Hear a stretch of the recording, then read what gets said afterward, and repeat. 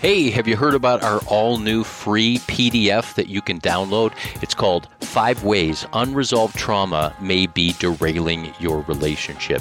And if you're a couple that has done the date nights and attended the relationship retreats and learned the communication skills, read the latest books on marriage, but you still find yourself stuck in a loop of pain and frustration, then this PDF is for you. If one moment everything is fine and the next moment everything feels crazy and that is familiar, I encourage you to go to restoringthesoul.com, scroll down, fill in your email, and get the free copy of our all-new PDF, 5 Ways Unresolved Trauma May Be Derailing Your Relationship. You're going to find it very helpful. Most people feel like they read this and they wonder if we've been reading their mail. They say, this is us. It's going to be of help. Check it out now at restoringthesoul.com.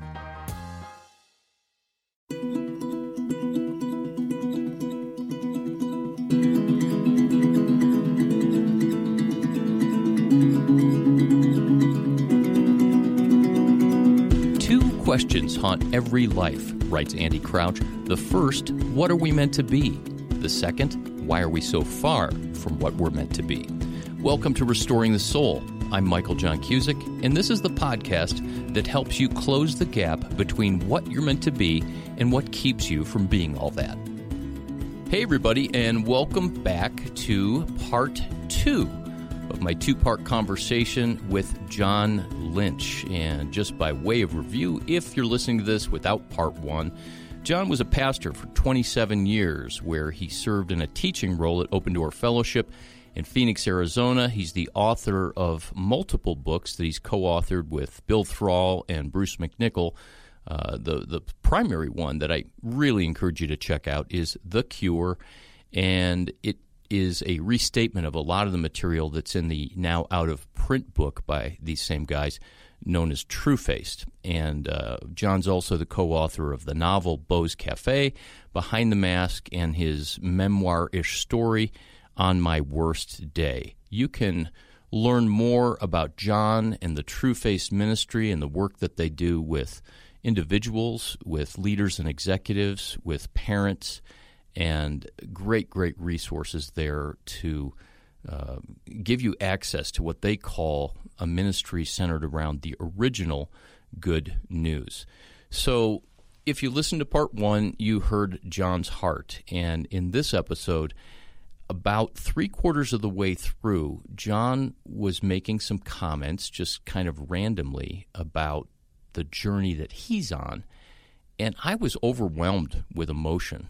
And I found myself here in my studio in Denver and him in his home in Phoenix just literally kind of tearing up. So I kind of said, hey, let's back up. And we talked about something that's actually pretty vulnerable to me, but it's almost like you're going to be listening in on a therapy session between John and I. And hopefully what you hear, not just the content, will be helpful, because some people certainly might not relate to it. But more than that, I hope that the process of how John and I engaged around this, which was quite unintentional, how it models the reality of how we change and how we're transformed, not by striving or what we do for God or others, but by the simple idea that we are loved and living in that love and risking being loved by that vulnerability. So a lot of other great topics in this conversation, but 2 other resources I want you to check out. If you're at all touched by this conversation and drawn to John's heart and what he communicates, I would encourage you, number 1, to check out a video on YouTube or at trueface.org called 2 Roads. And it is a 6-minute message of John sitting by a campfire where his entire life's work and message is communicated in really a brilliant way. 2 Roads, John Lynch, YouTube, Vimeo, trueface.org. The other resource is the Heart of Man movie, which you've heard me talk a lot about if you've been listening for a while on this podcast. And John is one of the featured speakers in that movie, sharing his own story. And the movie is so powerful, and what he contributes specifically is just over the top, filled with hope. So let's jump in. Part 2 of my conversation with John Lynch. One of the major themes, even through the novels, that I want to unpack a little bit is this idea of the two roads or the two rooms. And will you talk about that just to give people a framework? Yeah. So Bill and Bruce and I have been together for a long, long time. The conviction that we would test these things out in community. We've written almost all of our books together, 3 authors together, which is a publisher's nightmare, and it's not easy to do, but it's been an honest, vulnerable, powerful, horrible set of relationships to do this, and I can't imagine doing it with anyone else. I can't imagine doing this when either Bill or Bruce is not part of it, or I'm not part of it. Just astonishing. But they came to me, they had gone on a retreat. I was preaching an open door at the time, and they had already started up True Face. I wasn't part of it yet. They came back to me from a retreat and gave me this concept of, from Hebrews 11, that he says, without faith, it's impossible to please God. That noun form of the word pistos, that faith, and the verb form being trust. And without trust, it's impossible to please God. And they came back and tried to present to me that they were setting pleasing God and trusting God in opposition from each other. That we can be a group of people that promotes trying to please God as our primary motive instead of trusting God.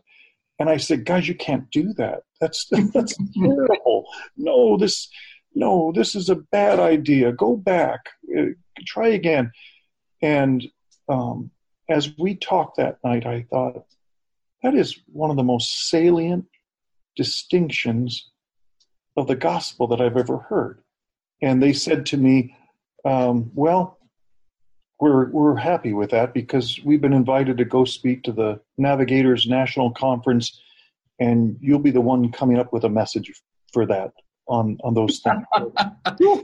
So the humility of those guys to say, Lynch, you're the one who's supposed to bring this, still blows me away. They still do it. They still put me in those spots when I haven't been the primary source material of taking it from the Word, and they'll say, John, it's on you now. So that was actually when I gave the Two Roads talk, it was the second time I'd ever tried, maybe the first time I had ever put it fully together as a message. And I got to walk out on the stage. I didn't like the Navigators. I thought they were kind of a rough organization at the time. And my son was running a cross-country meet back in Arizona. I didn't want to be there in Florida giving this talk. I walk out on stage, and I hadn't seen the stage. They brought me from backstage, and I walk on. There's these 2 walkways that go out into the middle of the audience. Oh, the pleasing God path, trusting God path. I thought, I'm in puppy heaven. This is going to be fun. But that conviction of the room of grace and the room of good intentions, that most of us spend our lives striving hard to please God enough, working hard on our sin to achieve an intimate relationship with God. And instead, to dare believe that what he wants is me to trust who he says I am in him and who he is in me, and that will please him. That by itself will please him, that I'm Christ in me on my worst day. And that dynamic of that being true not only pleases him, but it frees me. It causes me to sin less. It causes me to love more, to depend upon that simple reality of I am Christ in John Lynch, wearing a robe of righteousness all the time, that I'm actually righteous, actually holy, not someday or forensically or judicially or poetically righteous, but actually. And now I'm just maturing into that DNA. When I get a hold of that, it breaks the power of things that have plagued me all my life. Mm. Instead of being this person who's trying to perform God, to somehow be enough. I'll make promises, and I'll tell them this time I really mean it. Keeps us trapped and ensnared in our own self-effort. So to dare believe that he says, John, for you to live out in humility, trusting me with who I say you are, that the shed blood of Christ was strong enough for him to come all the way around my sin. For the believer, he was never over there on the other side of my sin. That instead he stands right in front of my face and says, John, I know from the beginning, before the world began, I know, and I'm crazy about you. I'm not disgusted. I'm not angry. I'm crazy about you. And he holds me so tight until he's convinced I believe it. Mm. And then, and only then, does he put his arm around me so that we can look at my issues together. And he says, and kid, we'll deal with it when you're ready. I got you. I've made you, and I've made you to want to obey from the heart. All we had to do was get the religious tripe out of the way, the man-made rules and regulations that said, come on, you got to do more, you got to do better. The appeal to the flesh, that motivation that's working in so many of our churches, that was working in this preacher for years. I tried so hard to get people to buck up, even though I couldn't do it myself. And to be able to instead say, no longer are we going to appeal to the flesh. We're going to be convinced that Christ dwells in me, and the real me wants to love and be loved and obey from the heart. Man, if I could give one message for the rest of my life, every single day of my life, I think I would want to give that message. So, John, our friend Tony Anderson said, actually in a podcast several months ago, and he got in trouble for this, and I got some hate mail. He said that the greatest unreached people group on the planet today are evangelical Christians. And you're talking, and I find myself exhaling, and I feel so compelled, and yet we both know people and churches and groups and communities for whom this news is too good to be true, or they attack it, they dismiss it. And I'm not blaming those people, because that same energy can be in me in a nanosecond in any given circumstance. What is it about our human tendency to want to push away that grace and to clench our fist against that kind of reckless love? Yeah.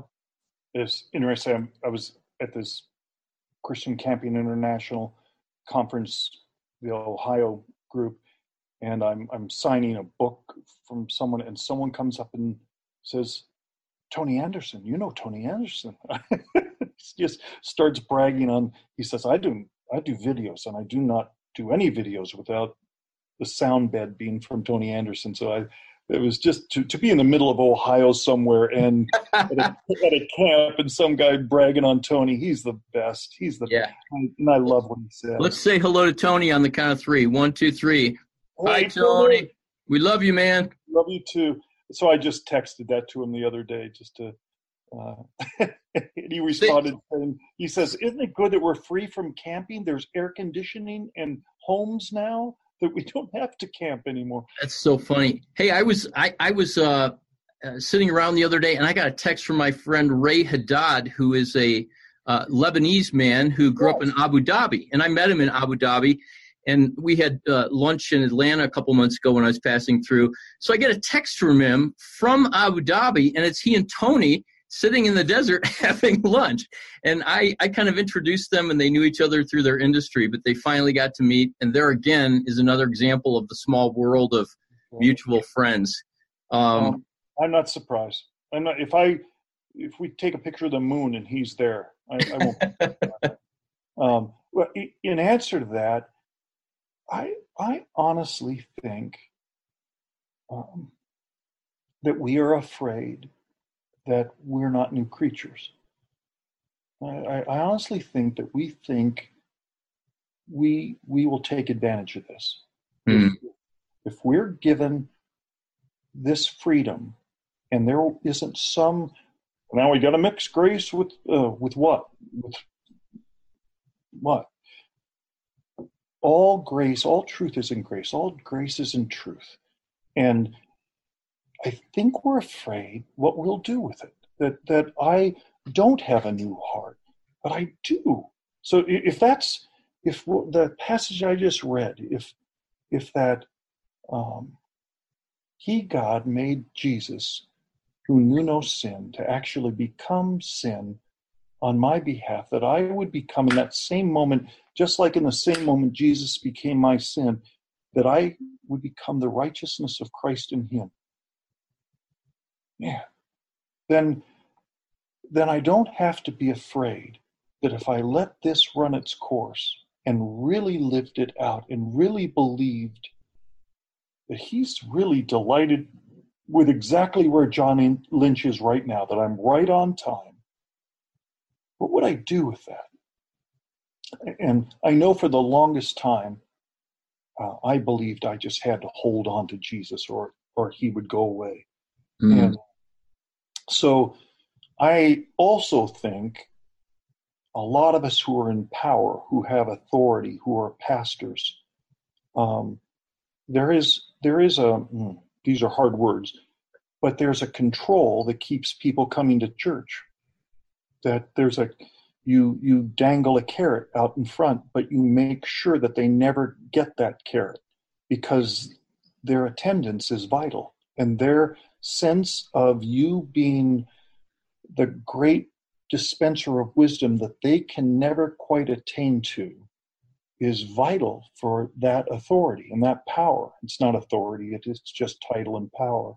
But I watch that. I watch so many places where I've gone where that second tier of leadership is begging for us to come, but the senior pastor is terrified that we'll come because, he's afraid.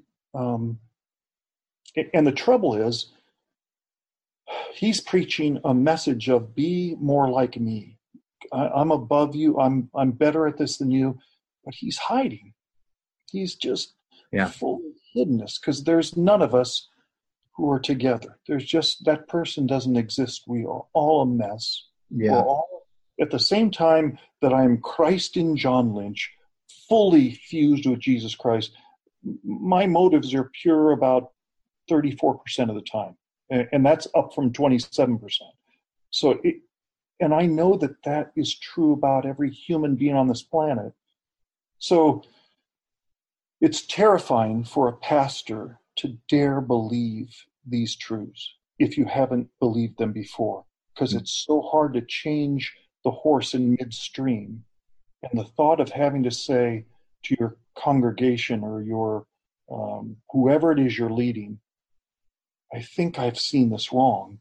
Will you go back to shore with me and let's get a seaworthy boat, and we're all going to get a little wet in this process. It's scary. It's terrifying. Yeah.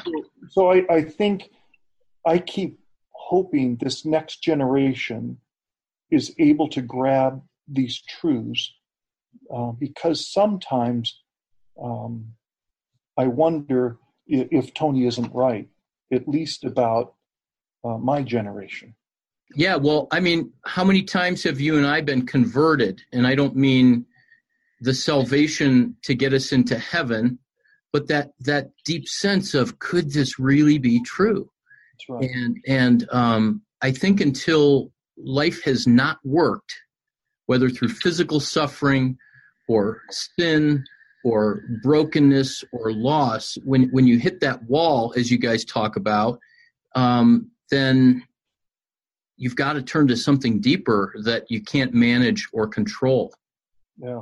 That line that we say before, the one about love more, not less, than the telling of who I really am, we make that statement we're all awakening to the pain of realizing I can't control my world the way I thought I could, stuck with unresolved issues whose symptoms I'm trying to fix without the help of anybody else.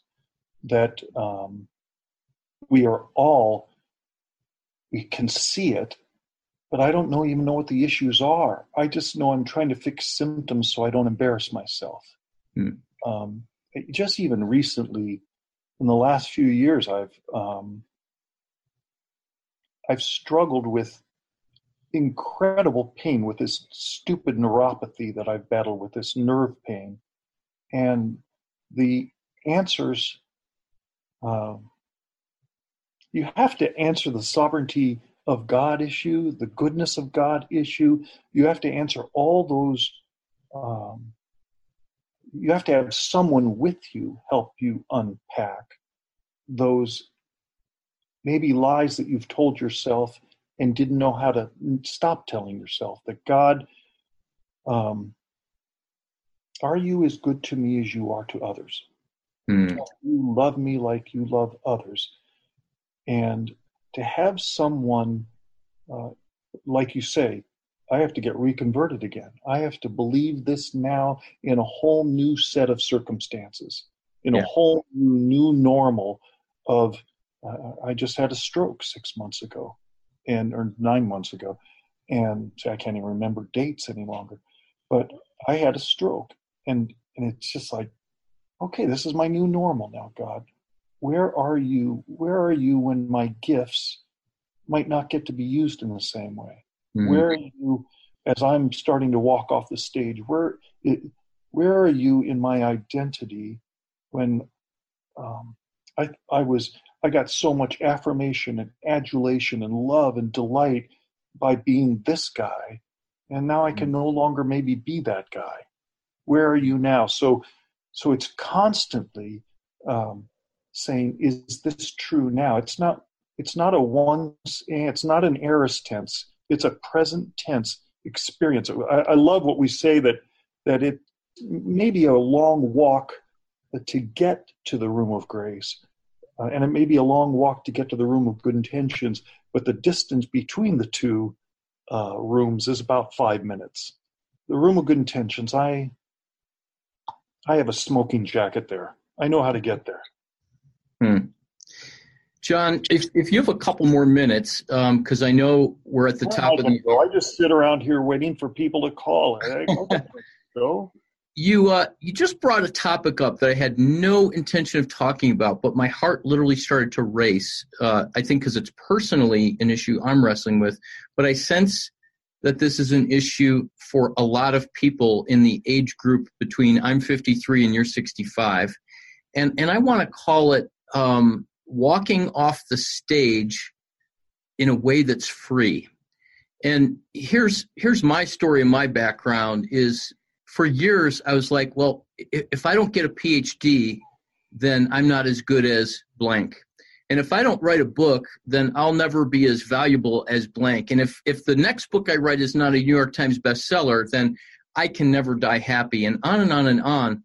And I find myself at 53 in some ways like in my prime and freer and healthier than I've ever been.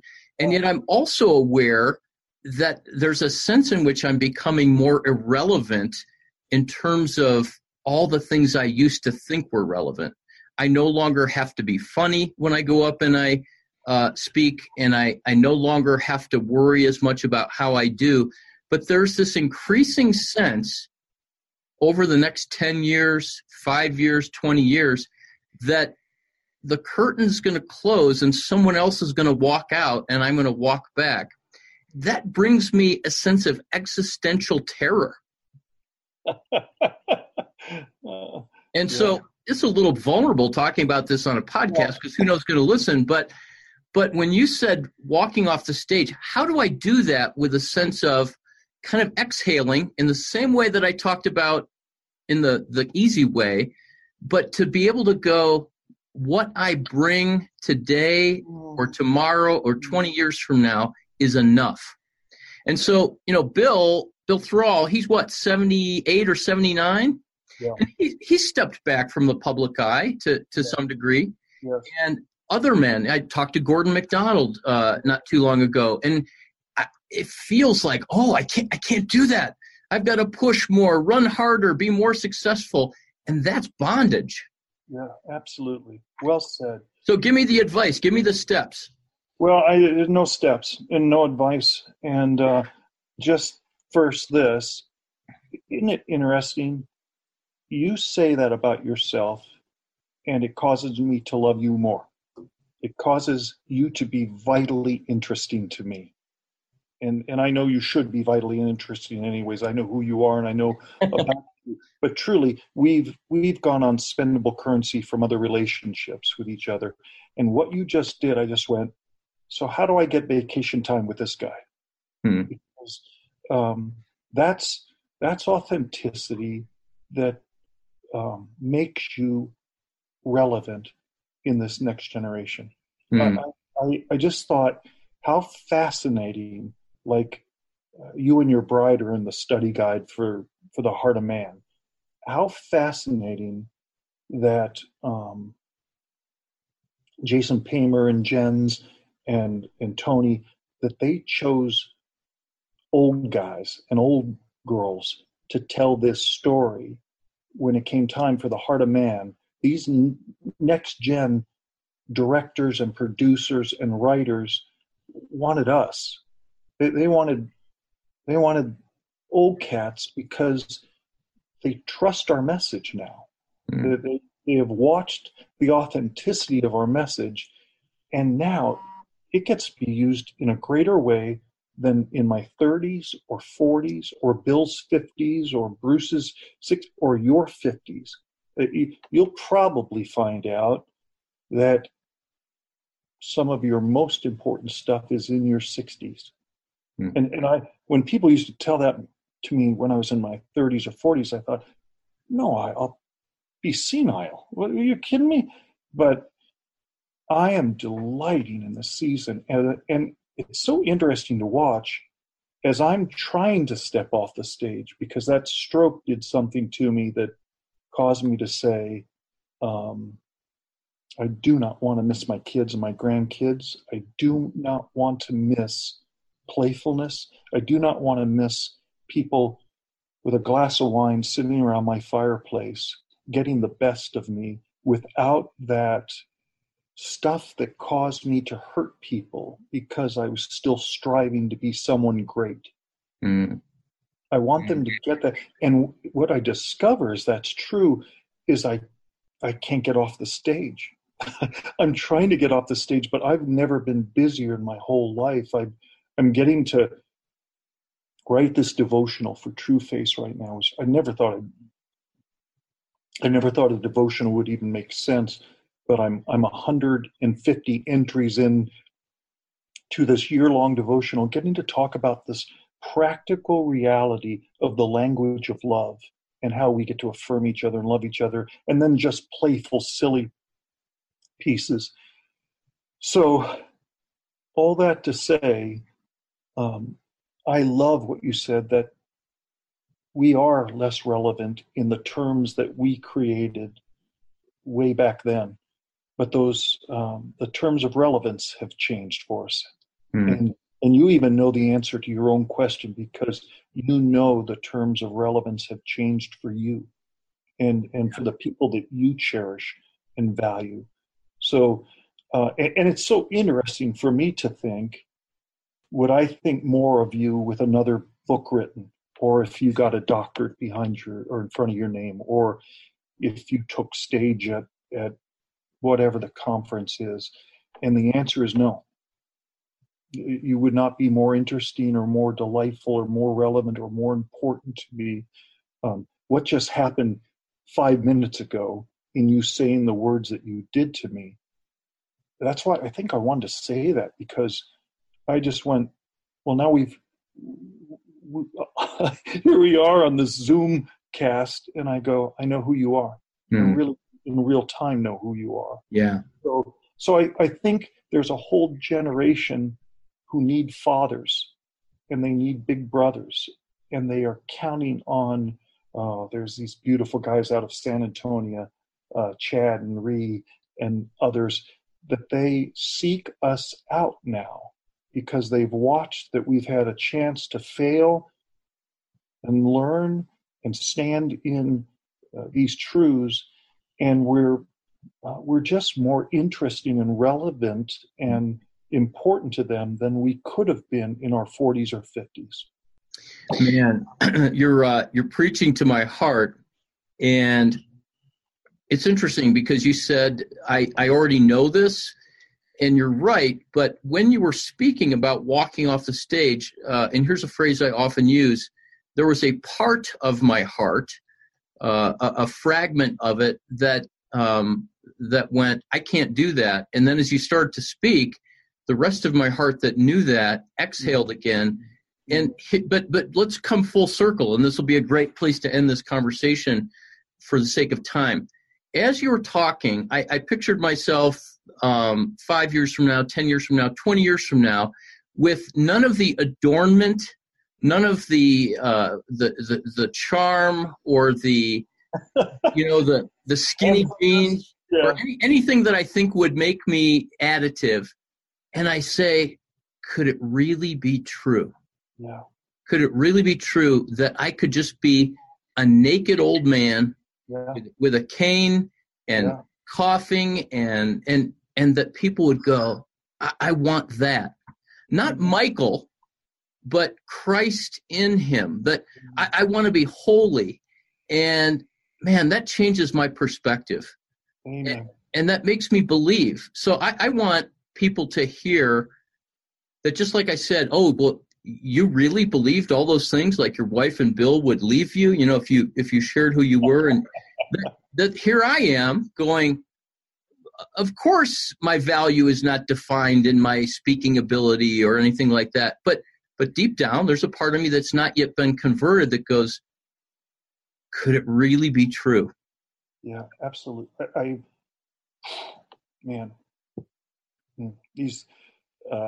I hope this is valuable for someone else other than us, but it sure is valuable for us.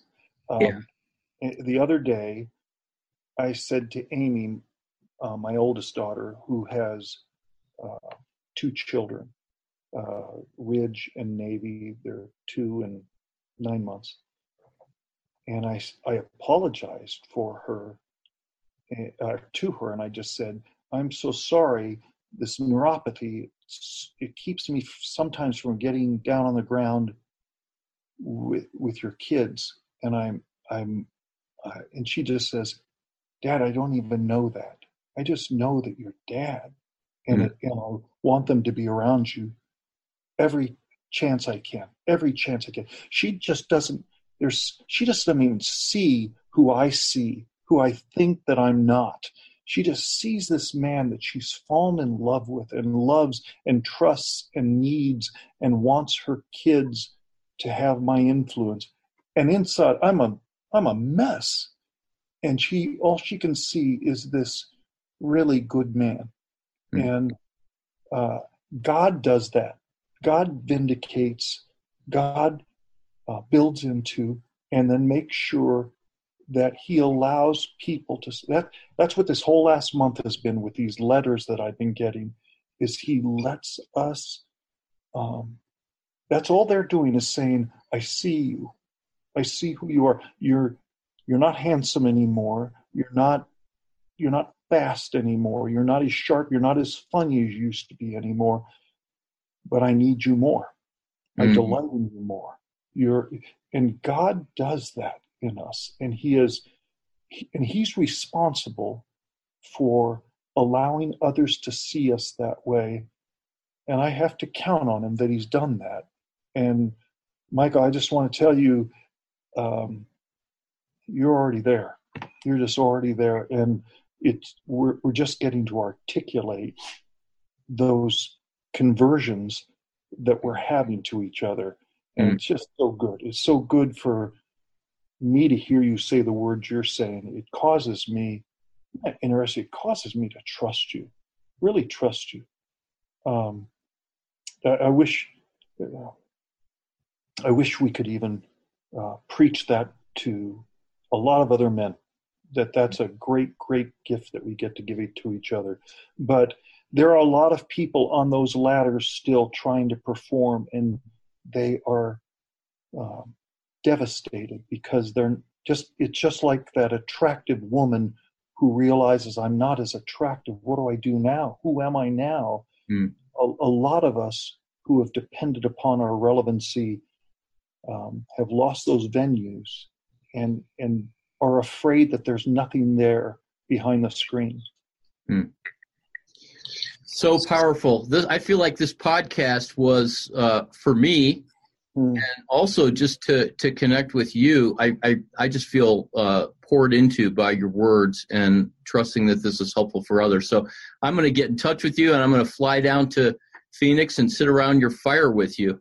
Well, that would be, you will have a place here, and you will have a place around my fireplace, because that's right in these years, especially with this neuropathy, that's where I'm doing life best and most, is in those conversations that we get to have with each other like this. That's all it is, an excuse for guys to sit down for a while. Yeah. So I would love that. I can't think of a better way to end my Friday afternoon at 4:00. It's been a full week, but man, this is not only the cherry on top, it's the icing and the cake. Well, my friend, we've talked about doing this for a long time. I'm just so grateful we got to. And Me too. Love you, John. I'm thankful for you. Michael, same here, my brother. Thank you. Thanks for all that are listening today. You've been listening to Restoring the Soul with Michael John Cusick, produced by Brian Beatty and supported by generous listeners like you. To learn more about our life-changing intensive counseling process for couples and individuals, visit restoringthesoul.com.